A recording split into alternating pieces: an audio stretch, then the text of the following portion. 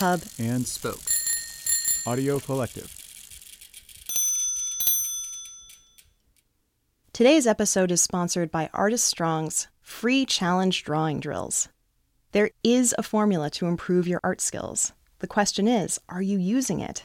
Carrie of Artist Strong has used her resources and experience as an art teacher and artist, and research on expertise conducted by Anders Ericsson to design her own formula anyone can use to consciously build their drawing skill. It's outlined in this free 7-day challenge. Click on the link in the show notes to get started, or go to www.artiststrong.com. And by Vault. So, passwords are a freaking hassle. I know this, you know this. I deal with this basically by having one password for everything, and also an unpassword-protected document on my computer that is actually called Tomorrow's Passwords for all of the others. Oh, crap. I totally should have just told you that. Crap. Vault, that's V-A-L-T, is here to help. Vault is a visual password manager. It captures all your existing passwords and locks them behind a set of memorable images that only you know. Vault trains you on those images using proven techniques from psychology and cognitive science, and the encryption is NSA approved. And if you're like me, easily trained visual cues are way better than having my stupid, unpassword-protected password document. Download Vault for the Mac and iPhone today at vault.io/lonely. That's VALT.io/lonely. And register to win a $100 gift card. And if you download the free app and enable syncing, they'll register you for an additional 5 times. Again, that's VALT.io/lonely. We come now to the final and most terrifying painting of the evening. To even gaze upon it is to go mad. They're dogs, and they're playing poker!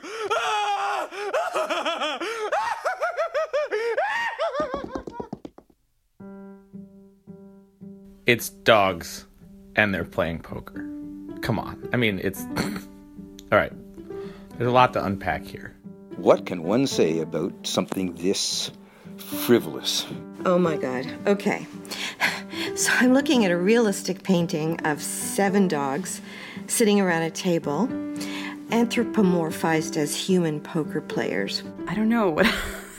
It kind of cracks me up. They're obviously very human-ish. But you wonder, how are they holding those cards? Because they have paws. Without their opposable thumbs. Yeah. And honestly, it's just, what if men playing poker, but dogs? The atmosphere of the painting is kind of tired, like it's the end of the night, and these dogs have been playing for a long time. They look a little drunk, heavy-lidded. And what that says about these dogs' owners and whether the owners know that they have escaped and are playing poker. Mm-hmm. There's a lot of anticipation in this picture. It looks like they're waiting for someone to go. What I suspect to be a border collie is over on the left. The dog to the left. Boy, does he not have a poker face. Leaning back with this kind of self-satisfied look, like he's got like an ace up his sleeve or up his paw, as the case may be. And I think there's a little cheating going on in the foreground as a bulldog slips an ace under the table to his pal. If you look at the chips, it looks like the 2 bulldogs are the ones who are winning the game. Maybe because they're cheating. I don't trust any of these dogs. I think they are all cheaters. When I look at this painting, of course I think of the Cezanne card players' paintings, but then the sort of art critic in me falls away and I just look at the dogs. I love dogs, and I think that everyone probably goes to the breed that appeals to them first, or they have some, life or childhood connection to. It sort of reminds me of like what I imagine my grandfather's poker table might look like, with like the paintings of sailboats in the background that kind of look the same color as the walls, and that like bright red lamp that reminds me of what you'd see over a pool table, and that old clock in the background. It's kind of funny, especially the little dog in the front with his tail sticking out of the bottom of the chair. The piece is total kitsch, and it's also kind of funny, but I don't know what makes it so perfectly awful. And at the same time, though, kind of like pretty beautifully painted. The composition is beautiful, like the textures stand out. You can tell that the chairs are wood and the dogs seem furry. This is a work of art, absolutely. This is, you know, as absurd, ridiculous as it is, it's a portrait on human behavior portrayed by dogs. You have to ask yourself, what is art altogether? And then what makes something good art? And then you might get to what makes something bad art. I mean, this is the pinnacle of Western art, isn't it? Like, there's nothing wrong with this picture.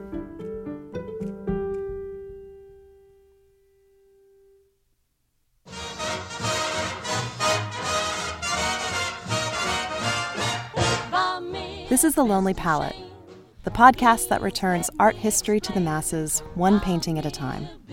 I'm Tamara Vishai. Episode 26, C.M. Coolidge's Dogs Playing Poker, from 1903.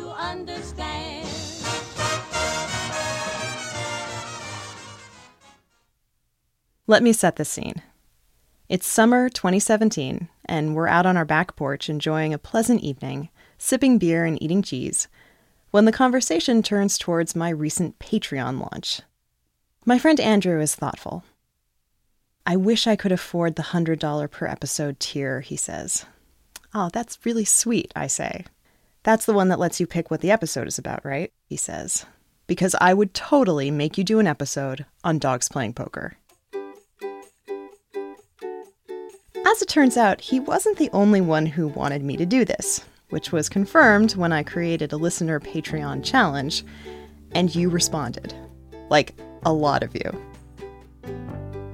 And so now, here we are, at the outset of the inside joke that became an episode, and you all have Andrew to thank. And he can thank you too, because this episode didn't cost him anything. So, to kick things off, I have 2 words for you. Sam and Diane. If you're from a certain generation, then you'll hear those names and know exactly why they're the perfect point of entry into this painting. And if you're not, here's a primer. Sam Malone and Diane Chambers are characters from the sitcom Cheers, and one of Primetime's greatest will they or won't they couples. He's a blue-collar bar owner. She's a pretentious literary grad student forced to work as a waitress after getting abandoned by her professor fiancé. The tension between their backgrounds, skater boy meets uptown girl, was the foundation for their relationship, for their multiple breakups, and for some of the best odd couple humor in the show. And nothing more perfectly encapsulates their dynamic than this scene, where they've just bought a house together on a whim, and are walking into the empty living room for the first time. Sam has a canvas under his arm. You know, I never feel at home until I hang this little baby up. God, Sam. What? Oh, not where people can see it.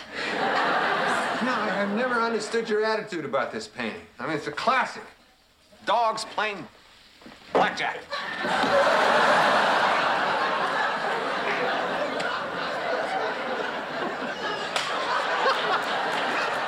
I can never look at this without cracking up. Well, that's the purpose of great art. You know, I think you're missing the subtle humor here. I mean, see this guy right here? He's cheating.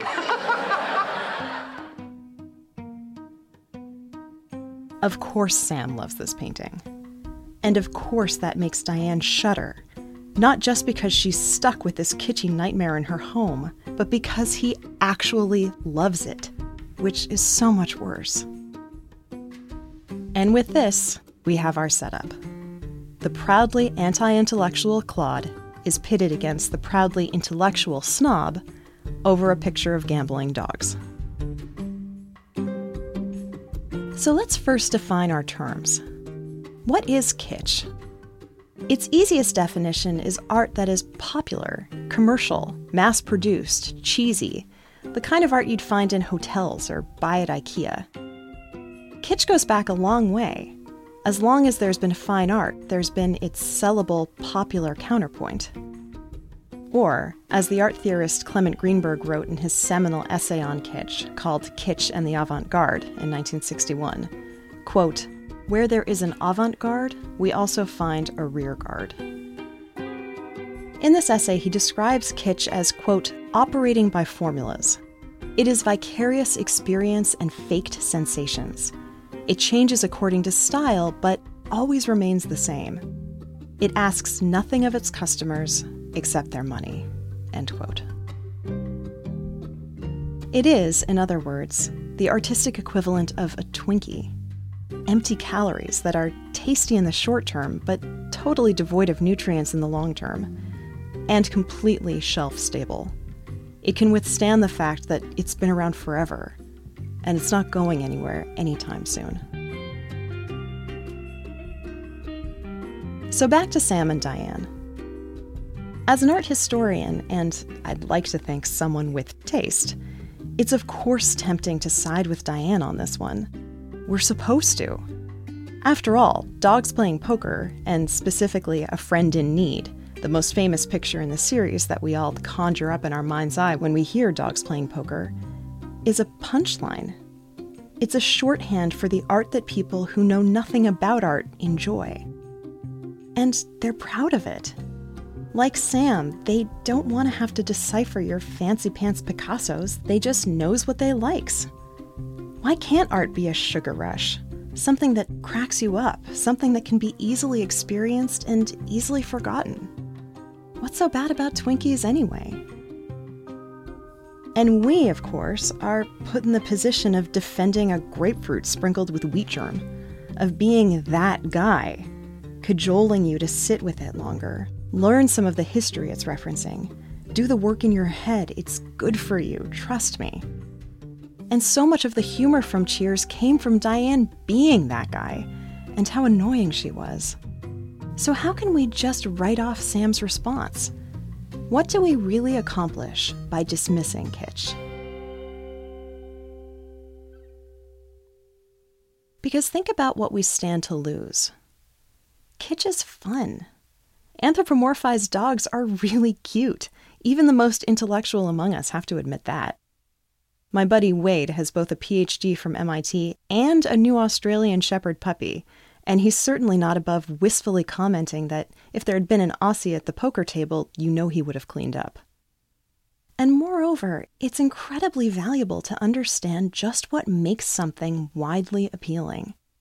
Yes, kitsch tends to be the art that self-professed, quote-unquote, people who don't get art enjoy. But to just dismiss it, and them, staunches an important conversation about the disconnect between the art we prop up in museums and the art we hang over our couches, between the objects that require our downloading audio guides on our iPhones at museums to even begin to understand, and the art that we use as our lock screen, between our appetite for a grapefruit sprinkled with wheat germ or a Twinkie, between, in Greenberg's words, the quote-unquote artist's art and the quote-unquote people's art. And if you're a regular listener to this podcast, then you'll know that the artist's art is pretty much our exclusive focus. So let's take a moment and talk about the people's art. It seems like an oxymoron. We think about art as something that is so subjective, so wedded to the soul of the artist, that asking the people to call the shots seems kind of counterintuitive to the whole process. But it's an interesting thought experiment. What if art was dictated by the masses? If they were asked what they wanted to see, rather than what an artist decided to create? It turns out that in 1994, a duo of artists took this experiment on. Their names were Vitaly Komar and Alex Melamid, who you might remember from a particularly delightful episode of This American Life about numbers. And they embarked on art history's first ever professional market research survey about the public's aesthetic preferences in art. Both were Russian expats living in the US, newly sprung from a country where a government designed itself to be in the quote-unquote people's interest, and yet had done so without ever actually asking the quote-unquote people's opinion. And so they were particularly sensitive to the value of voices being heard. Why not attempt to act as a mediator in the subjective conversation about art, where, by the end of the 20th century, what artists liked creating and what audiences liked consuming had so talked past each other? Their project, then, was a cheeky exercise in seeing what would happen if taste itself could be quantified. If, purely on the basis of raw data and market research, it could be possible to engineer the world's most desirable artwork. Quote, "We believe in numbers," Melamede wrote in the project statement, "and numbers never lie." So over the course of the next 2 years, they polled over 3,000 participants about what, if it were up to them, they would want to see in a painting. And drumroll, here are the results. When it came to color preference, 44% preferred blue, a piddling 2% preferred maroon. 64% preferred traditional, 25% preferred modern, although the distinction between the two isn't really clarified. I would imagine people tend to just recoil at the word modern. There was a strong preference for Western art, that is, American and European, as opposed to non-Western, which tends to be everything else. Although, of course, few knew how much non-Western art is folded into Western art, but anyway. 51% liked to see wild animals in their art, like lions and giraffes, but 30% preferred domestic animals, like dogs and cats, and put a pin in that one. 7% wanted both, which seemed to me like it might be asking for trouble from a narrative perspective, but they didn't ask me. A whopping 88% wanted an outdoor scene, as opposed to 5% preferring the indoors. 49% wanted water scenes, so lakes, rivers, and oceans. Fall is the winner in terms of the time of year depicted, with spring as a close second. If a painting is painted indoors, there had better be people in it, and also flowers. Non-religious art rules, religious art drools. Soft curves are preferred over sharp angles. The closer a painting resembles the realism of a photograph, the better, but go ahead and show those brushstrokes because people like those too. Blend your colors, paint happy scenes, keep it simple, work on a canvas that's big but not too big, no larger than a dishwasher. Add a historical figure if you can, but only as a part of a group of other people. And fully clothed, if you please.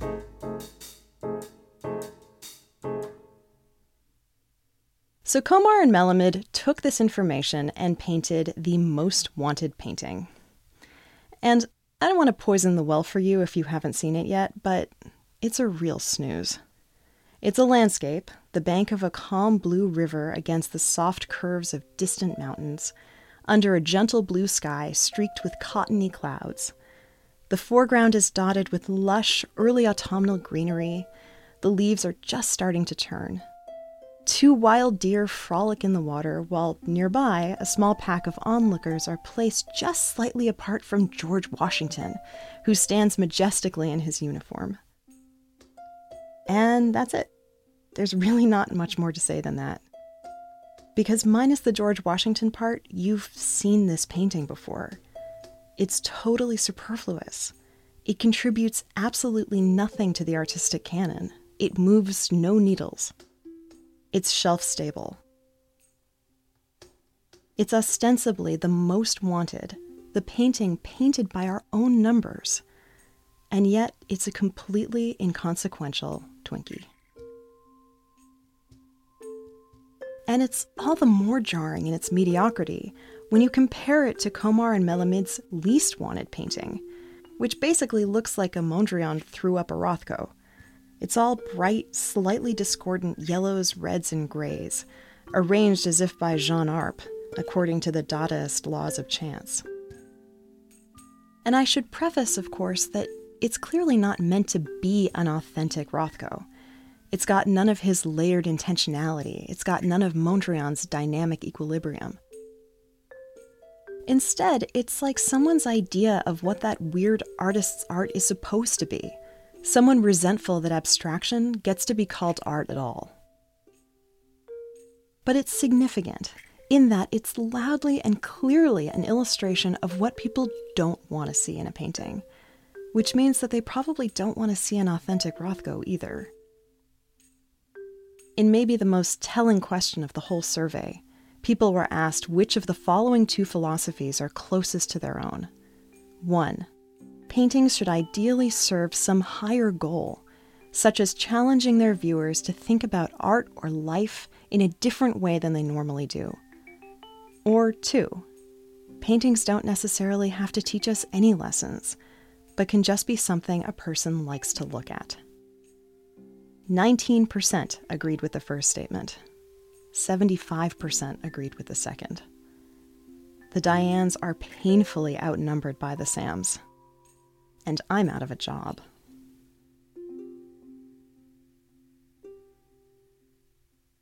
But here's the thing.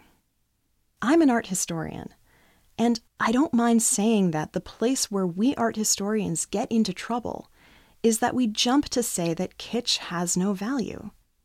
Because of course it does. There's value purely in the fact that this is what people want to see. And furthermore, the art of the artist and the art of the people still have something in common. They are both art.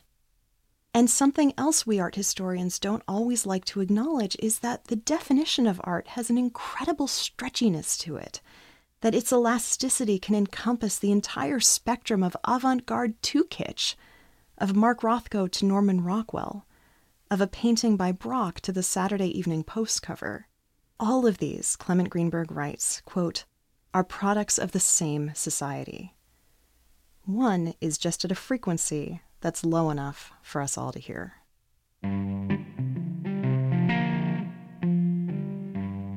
And so, these dogs. As I said, the Dogs Playing Poker that we know and love is specifically A Friend in Need, the title of the most famous painting in what is actually a much larger series. In it, a group of dogs of various breeds, 3 St. Bernards, 2 English Bulldogs, a Great Dane, and a Collie, sit around a green felt poker table beneath a red glass light fixture. The grandfather clock on the right-hand side tells us that they've been at it for a while. The St. Bernard in the center of the frame sits under a seascape, a painting that some might argue is a little Shakespearean kitsch within the kitsch. We're in what's known as the pregnant part of the narrative, the moment just before the action. Because, as we can see, the friend in need is one of the bulldogs in the foreground, whose bulldog buddy is slipping him an ace, about to guarantee a big win. The Great Dane is puffing a pipe, suspicious. The collie is about to get that smug smile wiped right off his muzzle. You can almost hear the metronome of the ticking clock about to be shattered by incensed, reverberating barking as the bulldog's paw sweeps the pile of chips into his furry little chest. This canine drama was conceived by the mind of Cassius Marcellus Coolidge, known to all as Cash, who painted the original for this series of anthropomorphized dogs in 1894. Coolidge was born in 1844 in upstate New York to an abolitionist Quaker family who named him after Cassius Marcellus Clay, an eloquent anti-slavery senator from Kentucky. As a young artist, Coolidge had no formal art education, but had sketched for his local newspaper, eventually becoming an accomplished cartoonist in the midst of pursuing a number of other careers, including banking, education, and journalism, and even inventing the comic foreground. You know, those one-dimensional propped-up walls painted with muscle-bound weightlifters and ladies in bikinis, and had the holes for faces that you could stick your own face through and get your photo taken. In 1903, the promotional company Brown and Bigelow commissioned Coolidge to paint a series of these anthropomorphized dogs to use in their cigar ads. And thus, Dogs Playing Poker, and doing a lot of other stuff too, I should add, was born. The ads were a runaway hit, with 16 paintings commissioned in all, and Brown and Bigelow even printing copies to use as giveaways.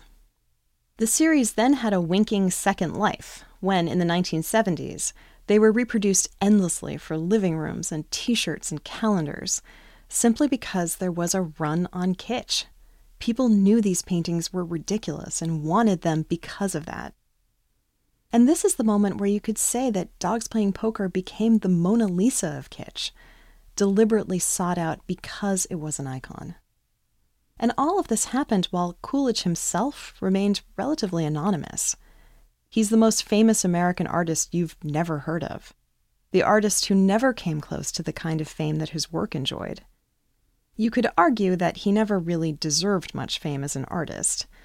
The few brave art historians who have actually dug into him have remarked that his paintings of people were never very good, and that he kind of made everyone look like dogs. But still, he's brought an awful lot of enjoyment to an awful lot of people, and is responsible for an indelible cultural meme.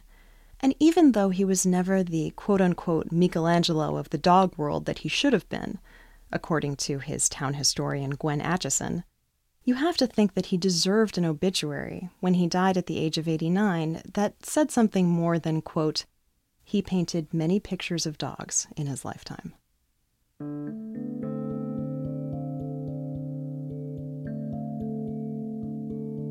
But there's of course a bigger question here. Why were these paintings of dogs so appealing in the first place? And here's what I think. I think that there's actually some wheat germ snuck into that Twinkie. I don't think it could have been as famous as it was otherwise. Because what Dogs Playing Poker does to be so digestible isn't all that different from what Hopper did, or Cezanne, or the Impressionists. They borrow scenes from ordinary life. They show us ourselves. The fact that these dogs are so closely mirroring the actions of humans, the helping hand between the bulldogs, the watchful skepticism of the Great Dane, the cocky obliviousness of the collie, one of the St. Bernards so vexed by his own hand that he's not even paying attention, speaks to Coolidge's power of observation, close attention to detail, his empathy. What is really so different between these dogs and Cezanne's early 1890s painting series of taut, tense card players, or Caravaggio's card sharps from 1594, where someone is clearly about to be called out for cheating? It's all an observation of human dynamics, and does it really matter if it's acted out by dogs? Fine art is founded on a rich history of illusions and metaphors anyway. Think about how many French Revolution paintings featured people in togas. Also, every dog owner will tell you that not just every breed, but every individual dog will have his or her own almost human-like personality, more so than any other domesticated animal. To wit, Coolidge's wife and daughter, like I am, happen to be cat lovers, but conceded that cats playing poker, what would almost certainly amount to a bunch of kitties asleep on a knocked-over pile of poker chips, quote, didn't seem to go. What's more, we also live in a world where the influence of advertising on the art world is already well established. Andy Warhol didn't come up with the Campbell's Soup logo. All he did was change its context, thereby drawing our attention to its clean design and bright colors. And he wouldn't even have done that if Marcel Duchamp hadn't once taken a mass-produced urinal and placed it inside a museum. In other words, high art and low art are symbiotically dependent on one another, especially from the 19th century onwards. It's just the way it is. Dogs Playing Poker contains elements of Cezanne, Warhol embraces elements of advertisements, Gauguin integrated Tahitian folk art into his canvases, and abstraction itself was developed as a language to reach the masses, who wouldn't understand the obscure literary references usually found in fine art. The point is, with all due respect to Komar and Melamed, attempting to divorce the people's art from the artist's art is a futile task. Because artists are people, and we are all a product of our own society, which is comprised of us. And reflecting this, you could argue, is pretty much the point of art.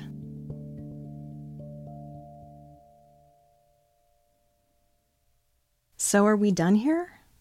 kitsch is art because art is life, and art historians should stop trying to convert the Sams of the world into Dianes?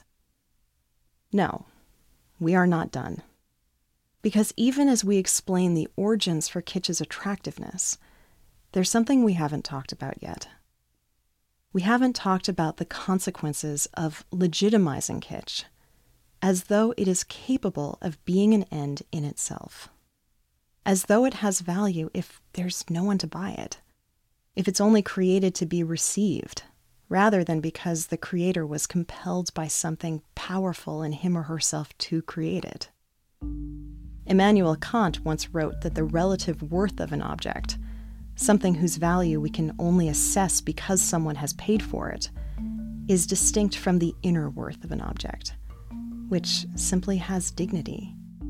It doesn't need to be purchased to be valuable. It is, properly, an end in itself. And sure, dignity is a subjective and somewhat highfalutin term in the hands of a German philosopher, but still, it's an elegant way to frame how we think about what separates kitsch from fine art. Because remember, too, what Greenberg said about kitsch at the top of the episode. Quote, "Kitsch demands nothing of its customers except their money." The very definition of kitsch is that it's created for us, and yet demands absolutely nothing of us except to purchase it. It demands no effort, no strain, no digestion of whole grains. It's utterly processed. It lets us sit back and not burn a single calorie as we enjoy it. And to reinforce his point, Greenberg tells an anecdote of the experience of looking at a painting by Picasso and a painting by a kitschy Russian artist, who, for our purposes, will sub in Cash Coolidge. Greenberg describes the Coolidges of the world as telling us an easy story, without needing to turn everything into a teachable moment about the human condition. But with Picasso, quote, "There is nothing immediately present in his painting, but must be projected into it by a spectator sensitive enough to react and reflect." In Dogs Playing Poker, then, he continues, quote, "The reflected effort has already been included in the picture, ready for the spectator's unreflective enjoyment. Where Picasso paints cause, Coolidge paints effect," end quote. In other words, kitsch has already done the work for us, while fine art requires our involvement, our active effort. And learning to engage with fine art takes time and energy. It's a muscle that's easily atrophied without proper nourishment. Left to a diet of Twinkies, your system loses the ability to digest. And make no mistake, there are consequences to this. It's an incredibly dangerous thing when we're told that it's fine, we don't need to put any effort in, we have permission to remain passive and spoon-fed. Fascist art, for example, has a long history of legitimizing kitsch. It's disturbing and calculated, this campaign to, in Greenberg's words, quote, "flatter the masses by bringing culture down to their level." A populist dictator ingratiates himself to the people by showing them what he wants them to see, all the while pretending that they're the ones calling the shots. After all, what is populism if not the validation that what we see is what we want to see? Greenberg describes fascism as using, quote, "up-to-dateness as a means of concealing its retrogression," with the disturbing consequence that when artists then offer their art, a soulful, complex carbohydrate that is maybe a little too close for comfort, they are the ones dismissed by the people as out of touch. They're written off as a small bunch of elitists trying to make everyone work too hard, snobbishly thumbing their noses at what the majority already has permission to enjoy. Maybe this sounds familiar. But before you get too depressed, remember that this kind of kitsch really only gets you so far. We talked about this in episode 9 when we looked at the Nazi art exhibitions in 1937. Effective though Nazi propagandists were at turning Germans against their artistic heritage, They didn't do it because their own kitsch was so effective, but because they harnessed and subverted the tremendous power of the expressionist art that they plundered. They took art with history, with aura, with authentic ties to the past, art that demanded something powerful from its audience, the grapefruit swimming in wheat germ, and flipped the script on it, used its power against itself. It was tragic and disturbing, but remember that the art they sought to replace it with, that god-awful kitsch that they created for the Great German Art Exhibition, the art that the people thought they wanted to see, was a total dud.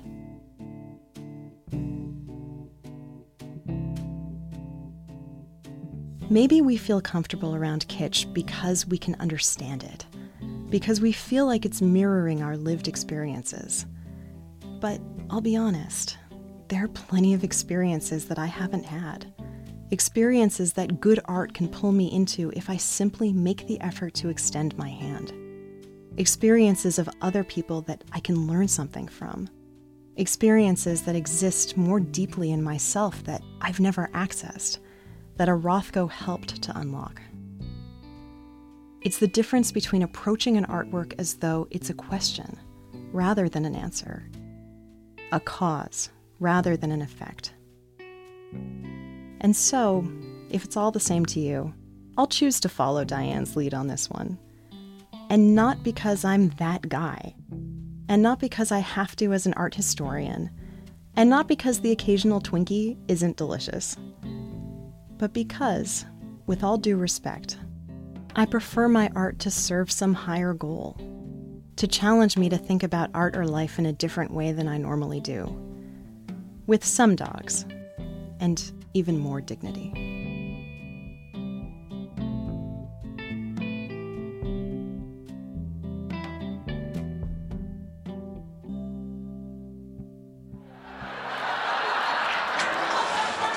This is great. I got the one where they're on the train.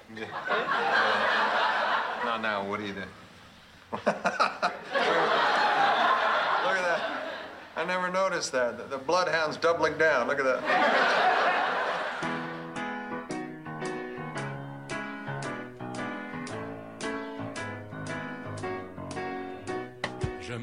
Special thanks to Andrew Galanti, to whom I say, challenge accepted, and to the many Patreon supporters who made this episode possible.